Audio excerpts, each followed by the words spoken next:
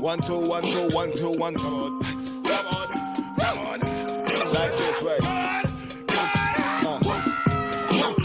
Came from the mud and the trenches, running and hopping the fences, packing the pen like a weapon, fresh out the pen like a sentence. Hustle the noise and the tension. Glad that I got your attention.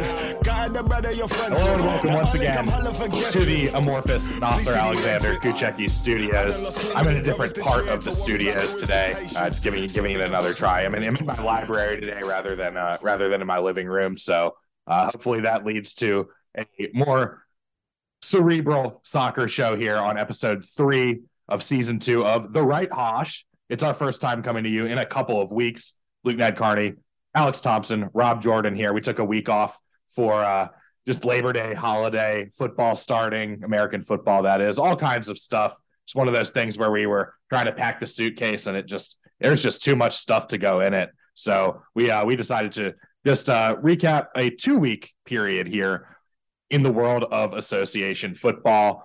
Haven't been any club games since last weekend. That's about 9 days ago because of the international break and the Champions League draw coming out last week. And a couple of our favorite teams will be playing in that. One of them will not. A little bit more on that later in the show. But Rob, Alex, it's been a couple weeks. It's good to talk to you guys again. You guys having a good start to the month of September so far. Of course, it is American football season, and that's my happy place. And that now that we've got this show, we've kind of, cultivated interest in the across the pond, or what everyone else in the world calls football. It makes Saturdays just even that much better. You wake up at 7:45 and start watching sports rather than having to wait for game day or SEC Nation to start. So it's been excellent. Hopefully the Vols can keep it up and keep those Saturdays excellent. Yeah, start to the season so far has been pretty good for Arsenal here, as American football is starting up as well. A lot of exciting things to talk about. And as you mentioned, Luke, Champions League's coming up, and a couple international results that were less than stellar, in my opinion, depending on what team you support. So we can talk about that more in a little bit. And we'll go back to the pre-Labor Day, I guess Labor Day weekend, pre-Labor Day holiday was the last weekend of champion or Premier League competition until next weekend, when play will resume. But Arsenal getting the 3-1 win at home over Manchester United, favorite team of the namesake of our studios, of course. My Liverpool Reds, the big 3-0 victory at Anfield over Aston Villa, earning Jurgen Klopp Manager of the Week honors for that game and the few games coming up. And Alex's Citizens also at home at the Etihad, making quick work of Fulham 5-1. So that was their last Premier League result. I believe they were tied for the high score in the Premier League that week with Tottenham, of all teams, who put up 5 on the road at Burnley. So the table right now, last time we talked, all of our teams were kind of up there and where they should be. Manchester City has a 2-point cushion over Tottenham, who leads Liverpool on goal differential by 1 goal. Tottenham is 7. Liverpool is +6. Then West Ham at 5th, and West Ham is +5 in 4th. Arsenal is +4 in 5th. So really not much has changed to help the logjam clear since the last time we talked. It's just kind of and the lack of games has contributed to that. But these are all teams that we expected to see up at the top. And Food Lion FC is in the double digits in terms of rank. They're 12th with just 4 points this year and a goal differential of a flat 0. So that's always good to see, as long as we're all clear of the shitty kitties. That's always a positive here on this show. I'll tell you what, I was just going to say, I'll let you speak in 1 second.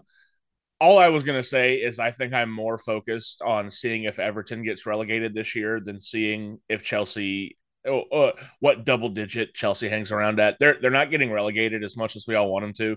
Everton very much could get relegated, and I think if I have bottom of the table sights this year, it's just to see if Everton finally scored goals. They had no goals up until their third, fourth game. They finally have 2 on the board. Well, -6 goal differential, so not going great for them. And that's what my focus is on, honestly, at the bottom of the table. Totally with you there. I mean, I feel like Oregon going to the Big Ten, and if my conference mate Oregon State is going to get sent kicking and screaming to the Mountain West here with a college football realignment, but Liverpool neighboring Everton, we're doing good. We're not going to be in danger of getting relegated. Knock on wood this year. Everton already came in with that danger, and it would just be really funny if these two teams, who call themselves the friendly derby, my ass, fuck Everton. But it would kind of be a funny parallel to, it's like Oregon storming off to the Big Ten. They're going to be fine. Everton, as Oregon State, is getting kicked down to the Mountain West, a not Power 5 conference, and it's just kind of it would definitely be funny to see a staple of the Premier League, who is was pretty good for most of when I've been a soccer fan, or at least recognizable in the Premier League, to get sent down to the next tier. Yeah, man, I think Dixie Dean from Everton still holds the official Premier League scoring record, but that's going back to when the number of games were different. But Dixie Dean for Everton, there's your nugget of the day.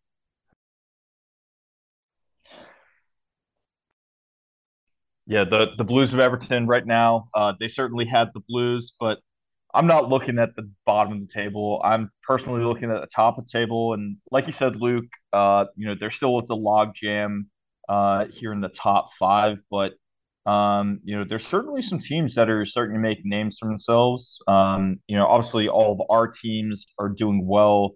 I gotta say, Brighton, they had a slight hiccup where they did drop points against West Ham, where West Ham had dominant victory. And speaking of which, West Ham themselves and Tottenham, those are all teams I think that weren't necessarily on our radar, but they're coming to play here, and it's going to be very interesting to see, how this all turns out. But I think as of right now, it's a very, very long season, but I think we've got quite a few contenders, and it's interesting to see which teams will, keep up this pace going into the end of the year around Christmas and into 2024.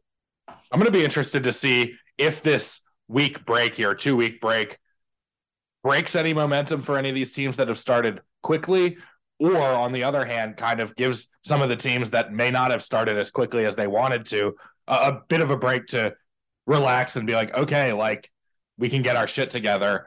And, we're still just started the season. It's like having an early bye week in the NFL, kind of.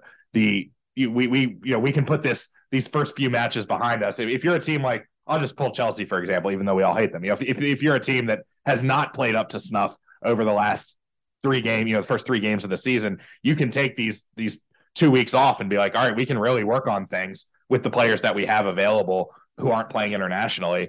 And then, I'm a little bit worried as a Liverpool fan. We've had a lot of good momentum to start the season, and I wouldn't want it to break. We were red hot after that win over Aston Villa. I wanted us to play the next day, man. I was like, let's just keep playing until we lose a game. And we've got the Wolves on the road, Wolverhampton Wanderers, on Saturday at 7:30 a.m. So early wake up call for me, but that's like a trap game, man. After this break, you're not playing on your home ground against an opponent you definitely should beat on paper. So that's going to be one of my areas of focus is, does Liverpool get the win on Saturday after this layoff? And how good do they look doing it? Because they've looked good in their last couple of games.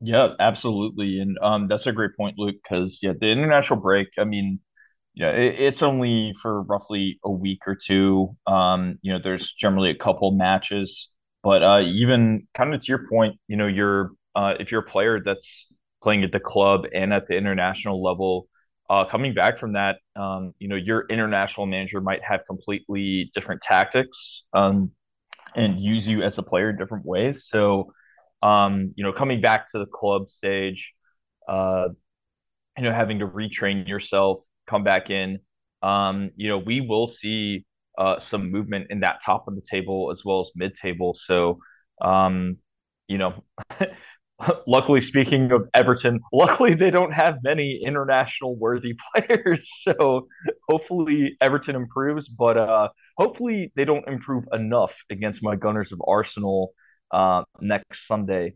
That is a certainly trap game for us. We lost them 3-1 last season when they were desperately clawing for any points to stay relevant, and they got it against us. So by no means am I overlooking Everton. A desperate team is a very dangerous team, but I think ultimately, the match, it is going to be at Goodison Park, so it will be a rowdy away atmosphere in the Merseyside Bay, but I think the Gunners are going to come out on top. You're saying it's been Badison Park for them lately. Absolutely. But I'm rooting for you guys in that one, of course. I'm not, but also, how dare you sully the name of Seamus Coleman, one of Ireland's finest? I believe he went on international break. But the Pickford's not playing for you guys, right? England. He was he played against Ukraine, but again, I mean Jordan Pickford. I think he's a broken man at this point. So many balls have been shot at him because his defense is absolutely terrible. So I don't know what's going on in that guy's head. He's going to be on Keeping Up with the Kardashians if he has any more balls fly at him. But it's it's been a very honestly, this international break was an excellent thing for City, and it's not that we were playing poorly, but brought in Gvardiol and Doku right under the gun for the transfer window. On top of that, having Pep miss 2 games for some emergency back surgery. Juan Malillo did a fantastic job in his stead. Didn't really have any issues, but you could tell Pep wasn't there. And I think it's a good chance. We had kind of the sudden injury to Kevin De Bruyne, which honestly just threw everything for a loop. Missing Bernardo Silva as well, missing John Stones as well, who still hasn't played. It was just kind of, after you make the treble run, City had like 6 weeks off and then had to turn right back around, come into the game with Arsenal to start the calendar year, the season, but then jump right into Premier League play. Had Super Cup to do. Obviously we're talking about Champions League now. That kicks up in a little under a month, about 3 weeks. And for me, I don't know if the rest of the city is like this, but it was just kind of like, it felt like our chance to breathe. Like, okay, we've settled who's out. We've settled who's in. We can take a look at our roster now, determine who goes where, and start to formulate an actual plan that we're going to execute for the rest of the season. Now we have Pep back with the new signings. It was very much needed. That don't let the 5-1 to Fulham fool you. That's a victory City should have regardless of what form they're in. That's how they should be playing when you have a guy like Haaland. We got to see Doku, but it was honestly a much better than the international break for the World Cup last year. We didn't need an extended break. We just needed a quick, 10 days off. Let us just settle down, figure everything out, make sure everyone's on the same page, and let's go back out there and keep doing what we're doing. So I loved it personally. Yeah, I mean, I think you guys bounce back through adversity, and you're staying on top and staying abreast of everyone. So, I mean, I couldn't agree more. You guys, dominant victory over Fulham, and I almost brushed over Arsenal's great victory against Man U.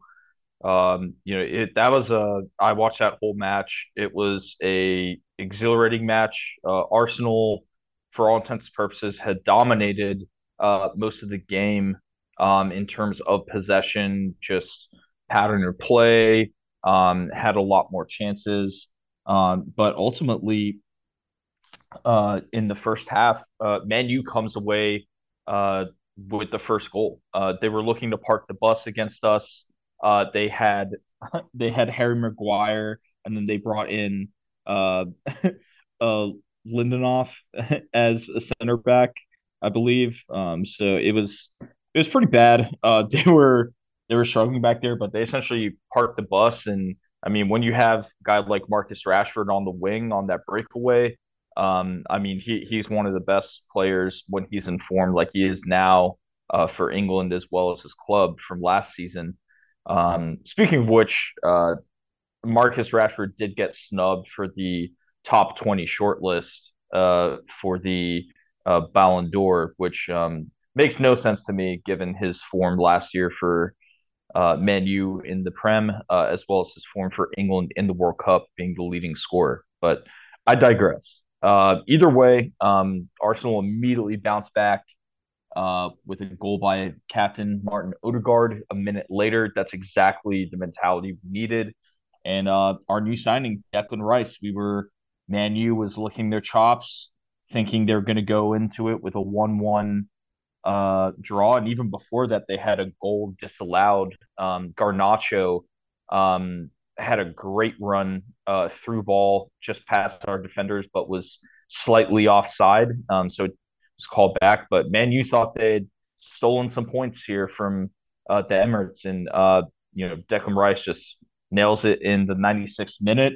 And then right after that, an amazing breakaway individual effort by Gabriel Jesus. Good to see him back on the pitch and just doing Gabriel Jesus things. And it was a great team victory, really bouncing back. But the biggest takeaway I have for the Gunners from this match, which has been a frustration I've seen this season as compared to how we started last season, we're just trying to be too cute. We have all the great pieces in play, great players that flow together. But in the build-up phase, going towards goal, I mean, we just dilly-dally, take our time.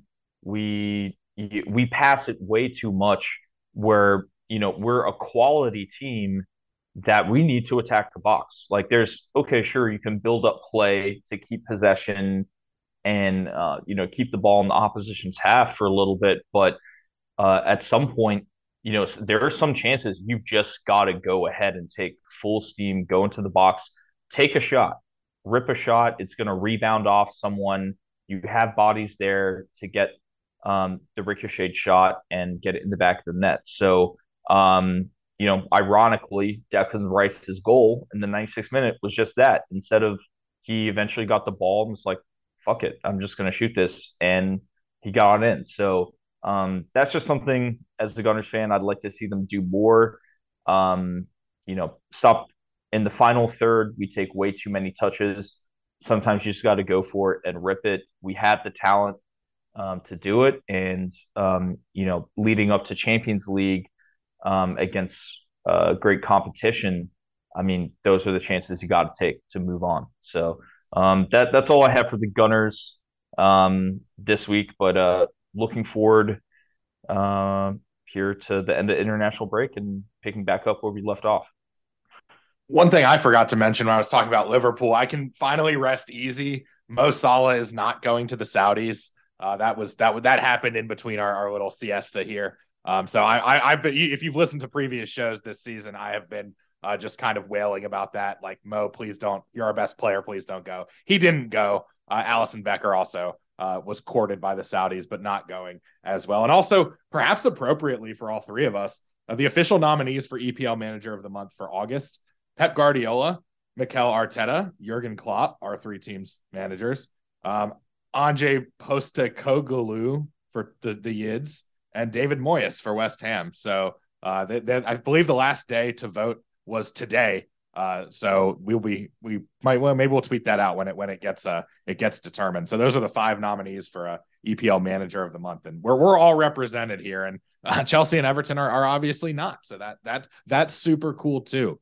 And of course Mo Salah going to be on Liverpool for at least the rest of this season. I hope. So until somebody else comes calling and bends the rules or whatever. But glad to hear that. Hopefully at least the Reds are done with the Saudis coming trying to raid their roster. Yeah, man. Good to see Salah stay in the Premier League. Is at least I don't know who the true catalyst is for keeping him, if it's Salah or if it's the Liverpool board or if Saudi Arabia just didn't want to fork over. But a win for the Premier League is a win for the Premier League. And Rob, what you know my answer to all of your problems there at Arsenal, and it's no coincidence that the first 77 minutes of the game, one goal. As soon as Kai Havertz gets yanked, 2 goals in 20 minutes. All I'm saying, that guy he's awful. I'm looking at his individual stats for the year right now, and it's you might as well just start with a red card. No big chances created, one cross, 0% cross accuracy, no through balls. On 128 passes, 3 of them were accurate long balls. 6 shots, 0 shots on target, 0% shot accuracy, 1 big chance missed. A yellow card, 8 fouls, 2 offsides are the only big numbers on his list right now. And I just, other than the transfer cost, I don't see a single number here that suggests he should be getting played anymore. And with the razor thin margins, in my opinion, even going on the entire season, I don't know how you can sit here and contemplate possibly giving up points starting this buffoon. But anyway, I'm glad you guys do. It makes me feel comfortable with a lead, I guess. There's better players there. Fabio Vieira is so much better than Kai Havertz. It's not funny. I would put Trossard there. We've talked about this, but it blows my mind, as smart as Arteta is, that he just keeps trying to do this, because this is not something that his mentor Pep would be doing. Yeah, absolutely. I mean, trust me, as much as anyone, we to not beat a dead horse here because we've talked about it over several episodes, but I would personally love to give Kai Havertz the red card and have it be you know, indefinite amount of time suspended from the pitch. I would absolutely love that. I will personally ship and mail that to Mikel Arteta's office myself. But yeah, I mean, yeah, we have a lot more options, people that are hungry. And I was listening to some analysts talk about it where I would kind of joke and call him Shy Havertz last year when he was on Chelsea, but he did seem a little timid. Like you can tell where um, someone's in a match and like the biggest thing they were talking about is the way he works off the ball. He's always running. Like that's cool.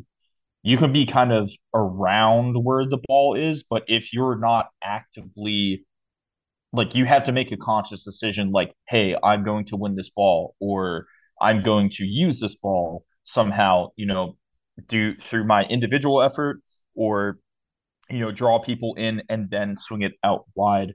I think Kai Havertz, I don't know what it is. Maybe it's untraining bad habits from Chelsea, which is fair, and that is a hard thing to do when he still is a young player. So I think hopefully this international break, it is a natural, uh, you know, when we start back up again, it's a natural starting point again in the season. I wouldn't be surprised if Mikel Arteta uses this new start to say, hey, let's try something new. Because as you mentioned, I mean, Fabio Vieira, um, I kind of like Vieira as a super sub. I'm not gonna lie. Like, I think certain Sure. guys do better as like, hey, I'd rather have you come in the last 20 minutes, but go like 150%, go balls to the wall, which that's essentially what Fabio Vieira has done for us each match he's come in, which I'd like him in that spot. But yeah, I mean, I agree with you. I think Arteta should be experimenting with some different lineups, and we'll skip to the internet, or we'll talk about this later in the international play. But I mean, Zinchenko was looking very good in midfield for Ukraine versus the Three Lions. So again, there's a lot of different options there, and I couldn't agree more with you. So I think not just Arsenal, but any team, I think, is any wise coach would use this time to, if there's something wrong, let's adjust and go on into September on October with a different game plan. Yeah, it goes back to what I was saying at the top, where there's two ways you can look at this little mini break here in the schedule. And if you're bad like that guy is, you're definitely looking at it the opposite of the way that I was looking at it for Liverpool. I figured the only thing that could stop Liverpool's momentum was, well, not having any games. But the only thing that can maybe save this guy's bacon is, well, maybe not having any games. I mean, he's got 95 games in the Premier League. It's fair to kind of blame Chelsea maybe for not developing him or, hindering him somewhat. But I think at a certain point, you just have to know what you have. He's not one of these wunderkinds who grew up in the academy and, is just a normal player from the area. This is a guy who's had a high transfer on his head twice. And just watching the way Arsenal play when he comes out. I mean, I watched it up close and personal pretty much in the preseason game between City and Arsenal, and then saw how they played in extra time against Man U, which that they needed the extra time, but they used it and they scored and they stepped their foot on the throat of Man U in the extra time. And maybe that's a combination of the players that came on. I'm sure that's part of it, but there's just one kind of common thread there, and there's too many. You could be playing Thomas Partey in the midfield and not at right back if you move. I mean, beating a dead horse is one thing, but it just, why I keep coming back to it is because it's so bizarre. I have a lot of respect for Arteta, and I don't understand why he's giving him all of this ground unless he's just being told from up top, like, hey, we gotta sell some of these shirts, man. Keep them on the field until we sell out, and then you can take them off or something. Like I don't know, but the extra times in the couple of Arsenal matches I've seen have been a markedly different Arsenal team than whatever plays for the first 75 minutes of the match. They started well sometimes, but whenever it goes into extra time, I don't know what happens to that team, man. They touch the Space Jam basketball, and then it's just the Globetrotters out there with their feet. It's amazing to watch. I hope we don't have to come up against it personally in the Premier League season, but something tells me we're going to have some close matches this year with the Gunners. Yeah, I mean it's kind of what you're saying where it's a combination of things, and that's what I was hinting at earlier, where it's just sense of urgency in the final third, where Havertz is certainly part of that, where he again by him being more timid, he's more likely, he'll receive the ball in the final third right outside the box, and then he'll like, oh, who do I pass it to? Like sometimes like he's been in advantageous positions where it's like, bro, go drive in the box, draw two defenders in, then you can pass it out to Martinelli on the wing, who's running into the box, or pass it to Saka or Trossard or Jesus or whoever, or Nketiah, whoever is in that striker role coming in, where we're just dilly dallying, and you kind of see, it's exhilarating for sure. It's certainly nerve wracking. It's not doing my cholesterol levels any good, where it's a mad scramble at the end of each match. But I think it's a sense of urgency where I think we like to build up play slowly from the back, which again is smart. That's what big teams do, to control the match. I get it. But we just got to be more clinical finishers. I've talked about this before, taking advantage of the chances we get, but also just taking the fucking chance. Like, don't try and be cute and get a nice little combo going. Like, if you see an opening, rip the damn ball. Like, your top quality world players. And Havertz certainly has stuff to do with that there. And maybe taking him out, adds that sense of urgency because it brings in those hungrier guys into the squad, which I think is, that's what we saw last season from Arsenal as a whole. The team was hungry, and that's what spurred them on to that momentous run. Yeah, I'm just saying, if you got my opinion, if you have to play him, let him play that super sub role for a match or two. See if that lights the fire. Sometimes being that sixth man off the bench in basketball is is all a guy needs to just kind of get his confidence up, settle into a game, sit up there in the stands and watch it from an eagle eye for, 60 minutes and get a gauge on it. Come in, don't think about it. Everyone's already had the mental toll of the game. They're already focused on other stuff. They're not focused on you. Come in, see if he makes a difference then. And definition of insanity, I think, is what I'm getting to the heart of here. Is like it doesn't make sense to keep doing it because he is not efficient as he is right now in that role, and keep sending him out there is not helping. It didn't help Chelsea. It's not going to help Arsenal, I don't think. You had to change up your approach with them. Absolutely agreed. Well, as I mentioned, 2 of our 3 teams will be playing in the Champions League, and the one that is not is Liverpool because they finished outside the top 4 last year. So Liverpool relegated to, I shouldn't say relegated. That's the wrong term. They are playing in the Europa League this year, and the first game is against LASK Linz Thursday, the 21st at 12:45 p.m. Eastern here in North Carolina. That'll be in Austria. Actually, I thought it said LASIK for a second. I thought I was going to get my eyesight fixed. But that doesn't really matter because the Champions League draw came out, and that's all that everybody's going to be watching. So I'll just turn it over to the 2 guys who are going to be watching their teams in the Champions League, and we can kind of break down this draw a little bit. But I don't get to be in the fun this year, which kind of sucks because I like having the Premier League competition, but I also like having that extra incentive, that extra trophy out there that we could possibly get. And that's just not going to be an option for my team this year. So it's going to be like that Squidward watching SpongeBob and Patrick run around outside meme. And well, I'm Squidward. Yeah, man. I mean, it's great, but it's kind of like having a job in high school when none of your friends do. And it's like, okay, can I just have a normal life? Can I just have a normal Premier League season without these stupid games on Wednesdays in the middle of it? Like, it's already hard enough. But no, it's a beautiful blessing that you can't take for granted whenever you do accomplish it.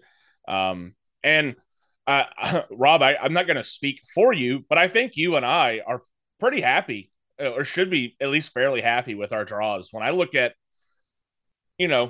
are there easier groups out here? Yeah, maybe. Maybe not, actually. I mean, honestly, maybe not. I can tell you, I'm glad I'm not in Group F. They named that one appropriately. PSG, Dortmund, Milan, and Newcastle. I want no part of that one. I don't know what 2 teams come out of that, but City draw Group G and have Leipzig, Crvena Zvezda. I'm assuming some Croatian or Russian team, and then the young boys over there in Germany. And I'm not worried about any of them. Leipzig is a good name. Leipzig has quality players. I'm not worried about them. We dunked on them last year. I don't see why we wouldn't dunk on them this year. Rob, what do you think about your pot that Luke just went over with Sevilla, PSV, and Lens? Yeah, I'm certainly very happy with her draw. As you mentioned, I definitely see Arsenal finishing in top of our Group B, but Sevilla in the Europa League champions from last year. I think that's a great club for us to come up against and really test our mettle on that Champions League level. PSV Eindhoven, they're a stalwart from the Eredivisie here in Champions League. They'll be a great test for us. And Racing Club Lens from League One in France. Again, I'll take a farmer in my group any day. So absolutely great. I love that draw. And as you mentioned, I mean, when I was watching the draw highlights, I mean, Group F is just crazy stacked. And it's funny because, Newcastle for a while had been out of Champions League play, and their fans were, the one thing was, hey, we want to get back into Champions League play.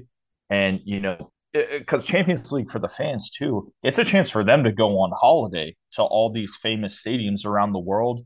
And they got their wish against PSG, Dortmund, and Milan, 3 iconic teams, 3 iconic stadiums for Newcastle fans to come to, as well as for those traveling fans to come to St. James's Park. And that's going to be a very exciting group. Um, but yeah, all the other groups, nothing really stands out to me. I mean, I think you guys got a good draw. Like you said, Alex, RB Leipzig, I feel like that's a familiar foe for you guys in Champions League, and it's a good benchmark. You want to have one solid team in your group stage so that you can really, you want to be tested early on, without the risk of, being knocked out. So, yeah, I mean, I think it's a great group stage for us, and enjoy it while it lasts, because there will be another draw once the knockouts start. Yeah, what we played Leipzig last year in the round of 16, and that is the game that Holland had his 5 goals in the first 60 minutes or so, and Pep had to pull him out to it, broke Messi's record, and that is by far the best team in our group. I feel very fortunate, and not that we're going to sit here and pick these groups, but Rob, Luke, I'm just curious, what 2 teams do you see emerging from that? There's always a group of death in soccer. I think they do it just so they can use the term. There's always a group of death. It's clearly Group F here. PSG losing Neymar and Messi, among some other players. Newcastle can be one of the 2 teams here, I think. I don't know who I would pick necessarily, but do you guys have any gut feelings about the 2 teams that walk out of Group F?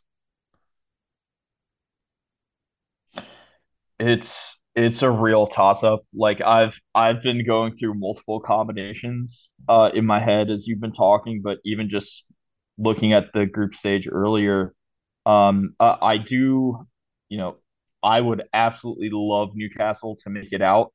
I will say I don't think they will. It's just purely based on it's their first time back in Champions League. That is a massive step up, especially in the group of competition they're playing against. Whereas, PSG, Dortmund, and Milan have all been, in the Champions League routinely the last few times. They're used to that stage. They're used to having that in their schedule, in terms of players and load management. So I don't see Newcastle making it out. For me, it's a real toss up between Dortmund and Milan. I do think PSG is one of the teams that goes through just purely based on, the players they have on there. Still have Mbappe, still have Hakimi, among others. But I think the real I'm gonna go ahead and say Milan. I think Milan has the better quality squad than Dortmund, top to bottom. And I don't know what it is, but Serie A teams, like Italian teams, especially the ones in the top flight, they're always very sneaky. Like they're never necessarily like the best team on paper per se, but they always find a way to win at the end whistle.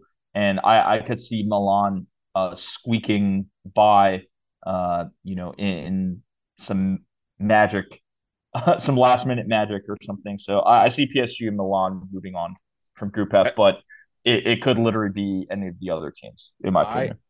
I also like the men from the Alps, Milan, to advance out of this. And piggybacking off that, Rob, I think Serie A is the most defensively sound league in Europe and possibly in the world. All those clubs play really good defensive soccer. They counterattack really well. They take you out of your comfort zone. Kind of they make you do things that you're not used to doing in order to win matches. I mean, and this is a reason why I'm going to make a case for Newcastle too. They play outstanding defensive soccer. I think they gave up the fewest goals in the Premier League last year by a relatively healthy margin. One of the things that helped them get to Champions League here. And I think that's just going to continue. And now Liverpool kind of exposed them a couple weeks ago with those 2 goals in the second half.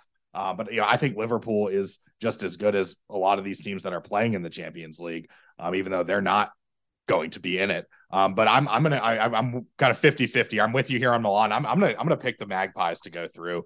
just based on that same reasoning that I used for Milan and for Serie A. I'm going to stick to my guns here and just, it would be fresh blood too. Just even though they're not any of our favorite teams, that would be a team that we haven't really seen go down this road since at least since I started following soccer closely. So that's part of it too. I just like to see them upset the apple cart a little bit. Definitely don't want to see any farmers in the next round either. So those are my two picks.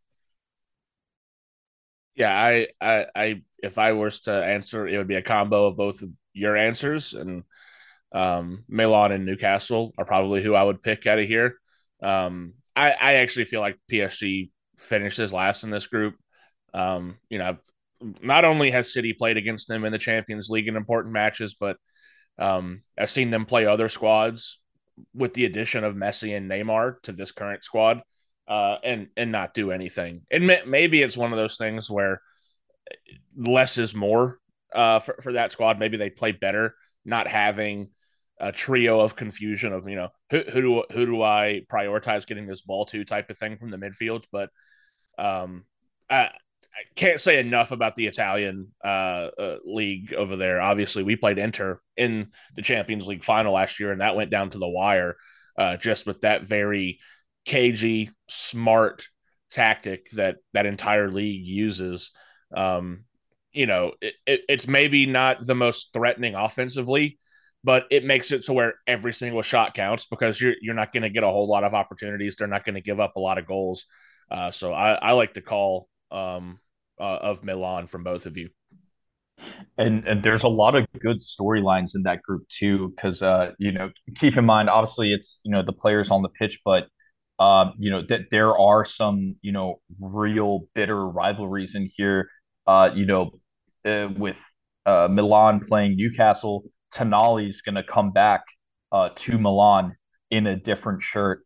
So that's going to be a storyline to watch there, as well as PSG and Dortmund having that rivalry.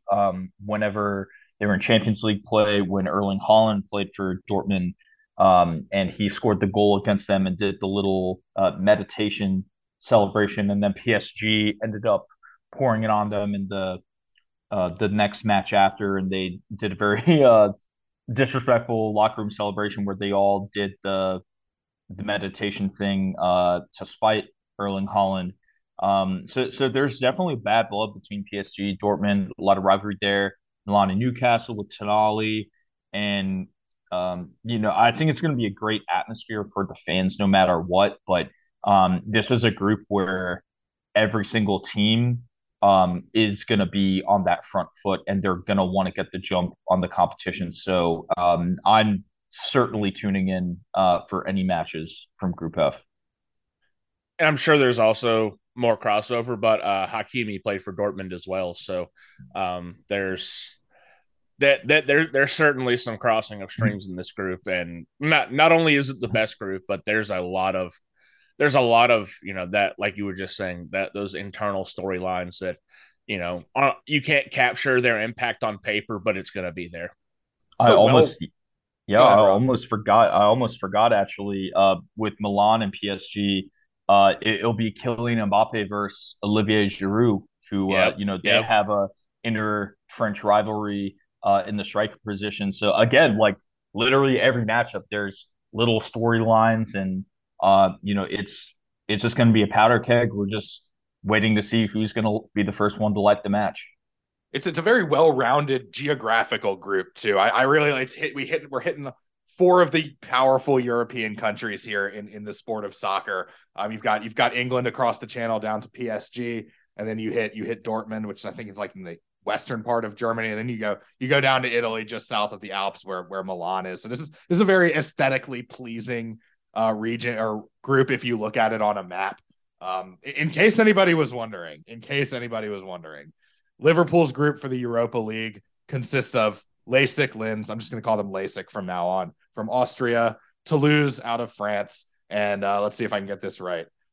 Union Saint Gillois from Antwerp, or from somewhere in Belgium. They just tied Antwerp in their last game, but I'm assuming they're from Wallonia rather than Flanders with a name like that. So much less interesting games to come for the Reds. But just wanted to, if there's any Liverpool fans who listen to that show who are like, or who listen to our show who are like, who the hell are we playing in Europa League? There's your answer. That's our group. Back to regularly scheduled programming.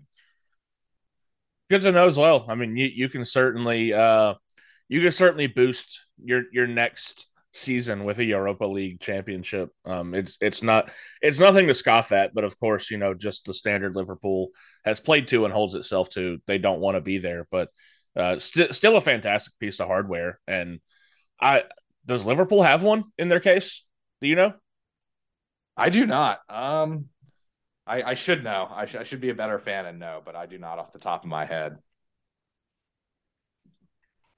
I'm Googling now. If you want to keep going, I can tell. Yeah, I didn't have much more just about the Europa League. I think I'm just going to kind of let the matches happen and react to them as they have. But it does kind of intrigue me how Jurgen Klopp is going to approach these matches versus how he approaches Premier League matches. And then this is one of the challenges you face as a manager when you get deeper into the season. You have many different competitions to worry about. You Carabao Cup is another one that comes up during the year. So it's a balancing act. But as I was coming into the season, three times. There we go. Yeah. Perfect. So hopefully one for the pointer finger here or the pinky, depending on how you look at it. But I think I was saying, I've said this on previous shows throughout the summer and here early in the season. You've got to really focus on what your goal is if you're Liverpool. And to me, that goal is finishing in the top four. So if Europa League gets sacrificed in terms of game planning and maybe not playing our best players if they're banged up or tired or whatnot, EPL is going to still have to be the priority, at least in my view. Now, I'm not Jurgen Klopp. I'm not a nominee for EPL manager of the month for August, but that's just a man's 2 cents right there. I think it's best if they just focus on putting all the eggs in the basket of finishing top four in the Premier League. But you do bring up a valid point. It's more exposure for your club.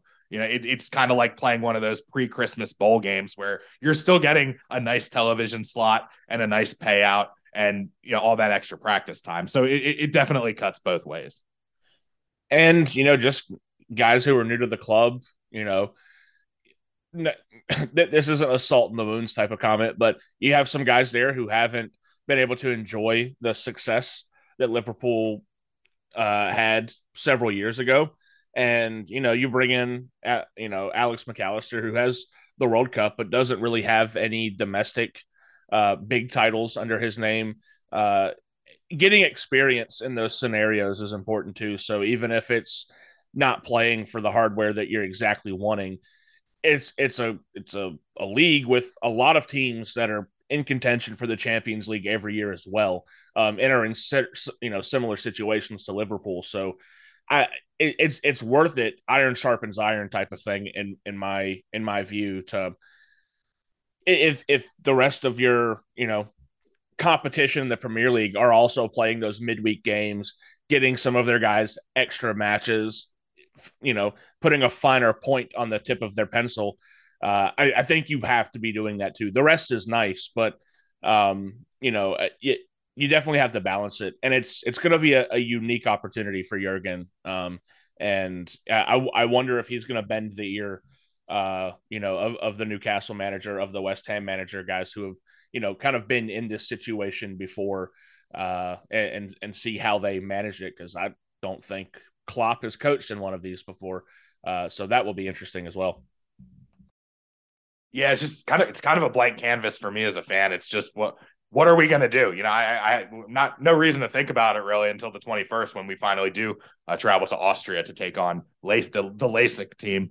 But will Salah play a full 90 minutes? Will Cody Gakpo play a full 90 minutes? Will you just insert player here? Will Virgil van Dijk get a red card in the first half and force us to play with 10 men for just over an hour of game time? Things like that. But that's kind of all I've got there on the Liverpool front. We had the international break. We're going to kind of segue into that here as in the last part of our show. Was there any loose ends either of you guys wanted to tie up with regards to Champions League? Because as mentioned, you guys actually get to enjoy it. Well, enjoy is one thing, but now that we are the by far betting favorites, it doesn't feel like there's a whole lot of benefit to winning it and only just risk to losing it. So I'll let you know. What we play, I want to say next Tuesday is our first match, the 19th, whatever that is, and we play Crvena Zvezda. Um, Never heard of them and can barely pronounce it, so I'm not particularly worried, but you never know. Weirder things have happened, and we have the target squarely on our back rather than the whoopee cushion underneath our fanny in this one. So it's now that we know we can win it, and everyone else knows we can win it. I'm curious to see if that changes the equation.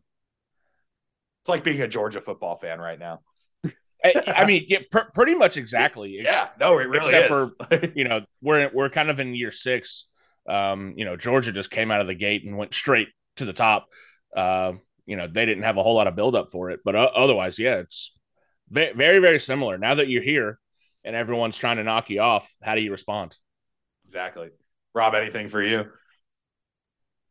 No, I'm just really looking forward to Champions League this year. I think there's a lot of great matchups. The only other thing I'd really say is, the other groups to look out for. I think, let's see here, Group D, I think is a great draw. Benfica, Inter, RB Salzburg, and Real Sociedad. That's a fairly good group in terms of parity. I'd also say. Um, Here we go. Yeah, Group E as well. Feyenoord. I think they're clearly from one of the Nordic countries. Atletico Madrid, Lazio, and Celtic. I think that's going to be a very entertaining group to watch as well. So, at the end of the day, I'd love to see our teams go through to the knockouts and just see some great footy. I might even enjoy it more because I don't have a dog in the fight. We'll see. Soccer is definitely one of those sports I can watch and enjoy when I don't have a dog in the fight. So I hope for some really good games too. But good luck. Good luck to the Reds, or good to the Citizens. Good luck to the Gunners, and good luck to the Reds too. I was just gonna say you should pick a non-Premier League team and just like set that as your team so you can kind of have something to root for, and like hell if. I don't know. But Bayern, if I was completely uninvolved, Bayern would be the team I'd be leaning on. I want to see the Hurricane win one of these bad boys. And I hope it's not this year or during his lifetime, but if I wasn't a City fan, Bayern is mighty tempting. Well, stay tuned for our next show to when I reveal that pick. We call that in the business a tease. And we go in a segue now to little international break. Not a ton of substance here. I have a little bit of a rant for the end, but we can start with actual soccer. USMNT 3-0 over Uzbekistan in St. Louis. It's preview of my rant coming up. They play Oman tomorrow in a friendly in St. Paul, Minnesota. So really nothing to see here for that. Other than just we're all. I feel like we're on just a little bit of a holding pattern with the U.S. national team before the next World Cup cycle starts up with qualifying and whatnot. After the Gold Cup was, I think, a failure for most people, and most people are still tired of Greg Berhalter. They never really warmed up to him in the first place. But I don't know. We were talking kind of off mic about the Three Lions a little bit. So Rob, any updates from across the pond on the international side? Yeah, so we just had the one match last weekend against Ukraine. It was a disappointing 1-1 draw. It was a match where we, in all statistics, completely dominated, over twice as many passes as them, over twice as much possession as they had. We had 91% pass accuracy. They had 2 shots. We had 11. By all means, looking at this, the Three Lions should have certainly won. This was the first time in the Euro qualifiers we had dropped points in our group. We're still very much in charge at the top of our group with 13 points, with Ukraine being in second place with 7. We're well in control of that group, but really, it was a lackluster performance by the Three Lions where um, some guys just looked a little bit out of it. I don't know if it is it is the crazy schedule of, a lot of these guys are playing for the clubs and they're doing the international duty. And then, they've got, international club stuff with, Champions League. So it could be the schedule getting to some folks, but by all means, we should have won this match. To their credit, fantastic goal by Ukraine. Two or three players came charging in the box, and Alexander Zinchenko, my guy from the Gunners, netting it in the 26th minute, and got to see him in midfield. So again, hopefully Arteta was watching that match there closely, to see some other possibilities we could move to remove the Havertz problem there. But Kyle Walker coming in with a fantastic goal in the 41st minute as well. He timed his run perfectly down the right wing, as he so does, to come up and help. And kind of following up from that Man City match where he conceded that goal and he was hungry to get that goal personally himself and set it up. At least, same goes when he's wearing a shirt for the Three Lions, and glad that he got to get on the score sheet there. But Bukayo Saka was very close. We should have had a second goal. He beat the keeper, an absolute rocket of a shot.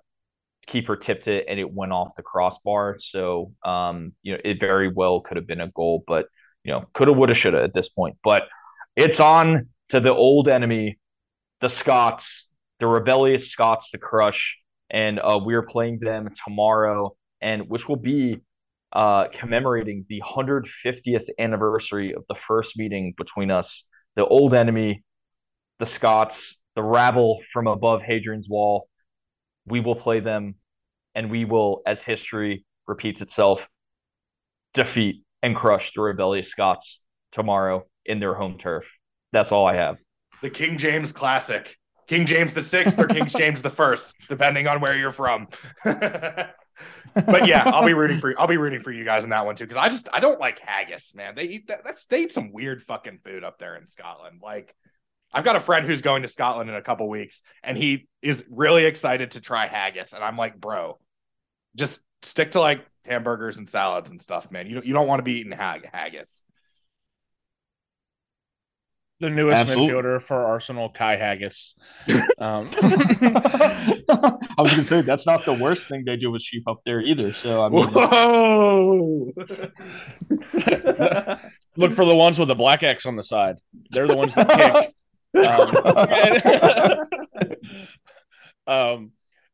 Anyway, quick comment. Great to see Kyle Walker get his first senior goal for the Three Lions. Not that he is a goal scoring stalwart or anything, but he's 33 years old, and I want to say he's got almost 80 caps there for the Three Lions, and cool to see him getting a goal that is actually pretty important, relatively important, I guess. It's not like it was just a tack on goal on top of an 8-0 drubbing of, I don't know, Sri Lanka or something like that. At least he did it on a club that has their flag in FIFA. So cool to see. Just really painful to watch him wear red, though. I'm glad he doesn't do that full time.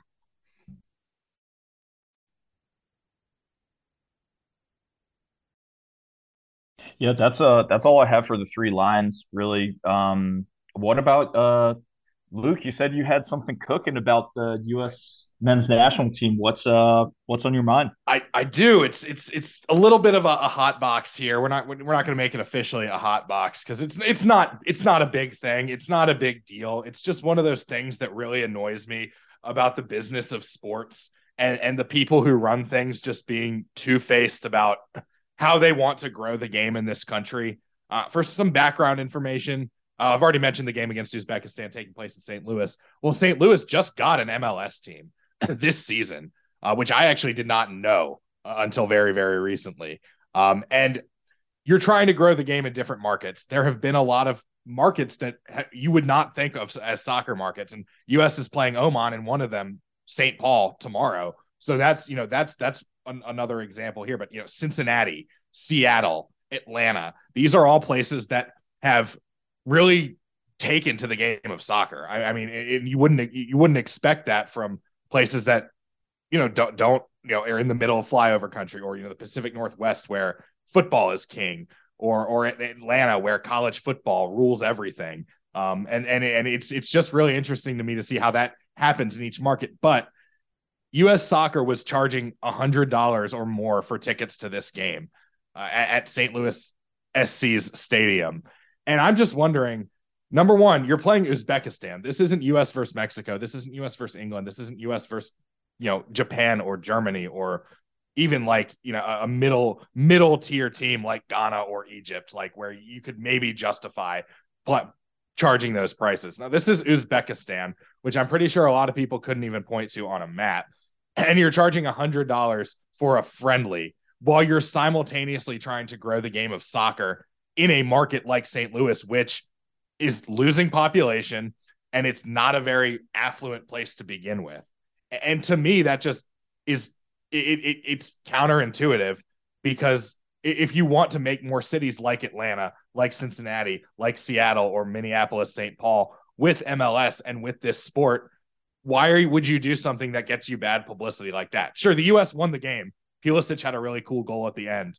Great. I mean, that's not what I'm complaining about. It's like, you want people to actually be there, don't you? You want people to actually see this and be like, this is something that we could get into. But when tickets for an international friendly against a country that has 0 World Cup history, 0 players of note, and just 0 history with our national team in terms of matchups and whatnot, and you're charging triple digits for tickets, like that just that set me off today. And I was glad we were doing the show so I could come on and just do a little mini hot box about just the business of sports, because when you work in the business of sports and it's constantly around you, there are some things where some days you're just like, man, that little thing just kind of set me off. So that was my little rant that I previewed at the end. Just stop making it so expensive for people to go to fucking soccer matches.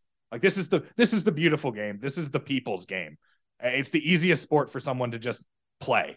And it should be an easy sport for people to just go and watch too. We have plenty of this crap here in America.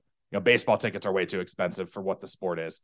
Some college football teams, you can't get into their stadium because their games are always sold out. We don't need that also in soccer. So let's be a little bit more reasonable about how we schedule these and price these, I guess. Yeah, man, they priced it like Messi was out there. It got the MLS treatment, and it's right. Kind of like Messi doesn't play for the United States. This is not an MLS game. You don't owe Apple anything. Well, why? I mean, I just looked up the attendance numbers. 15.5 showed up to a stadium of roughly 22.5. So 7,000 empty seats. No small part, I'm sure, to exactly what you just ranted about. Well, the game was also on a Saturday night, and from what I heard, the weather was fantastic. And maybe some of them were watching Mizzou football, sure, whatever, or Illinois football, whatever. That's 3 people. Illinois played on Friday, so that's not even an excuse. So yeah, man, it rubs me the wrong way. It's just all the bad publicity that's come toward U.S. soccer for the women's team not winning the World Cup and the men's team keeping Berhalter, yada yada yada. We just don't need this. We simply do not need this. Yeah. Bad news is the chief export of the United States right now across the board. So at least the sports teams are showing their patriotism too. That's pretty. That was how I was putting my stamp on the end of this show. But Rob, I guess I'll needle you about our fantasy football matchup, which by the end of tonight and by the time this show is posted will be determined. So thanks for joining the league, by the way. It's super fun to have like all 3 of the people associated with the show in one league. Absolutely. Maybe we can talk about it in another podcast at some point about Josh Allen and how great he's going to look tonight against the Jets. Yeah, man, and this is a plug for our other show, The Right Hash. We do a fantasy football segment. It's usually not a whole quarter, but we will mention our league. You'll hear Rob's name during that show when we hopefully roast him for losing to me in week 1.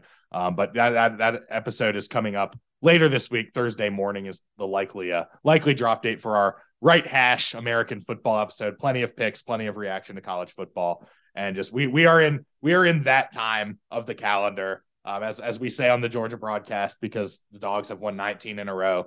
These are the good old days. So it's the shows get easier, the shows get more fun, and there's so much to just react to. And that's one of the greatest things about coming home from the office on a Monday, and it makes the Monday just not terrible. It's like, I know we're going to be here talking about soccer, and that's the secret sauce. On a positive parting note, you guys will be glad to know, again, the Right Haash is listened to all over the world. The top players, top managers, top coaches are listening to it because our guy, Neymar, snubbed the French league. He talked about how, based on the players in the Saudi league, I'll let you see the clip for yourself, but he pretty much completely shits on the French league and says, based on the players in the Saudi league, it's already better than League One. So nice little positive validation just to know that the Right Haash once again is correct. How do you say farmers in Portuguese? I have no clue, and I don't know how to say it in Arabic either. So Salam alaikum. All right, well, thanks everybody for joining us. Thanks, everybody, for joining us on this episode of The Right Hash. I couldn't tell if I was muted or unmuted, which means it's probably time to wrap this show up before a Monday Night American football, that is. So thanks, everyone, for tuning in. Enjoy the Champions League. Enjoy the Europa League if you're a Liverpool fan, or a LASIK fan, or Toulouse. For Alex Thompson and Rob Jordan, this is Ethan Hardy. We will talk to you next time on The Right Haash from the Nasa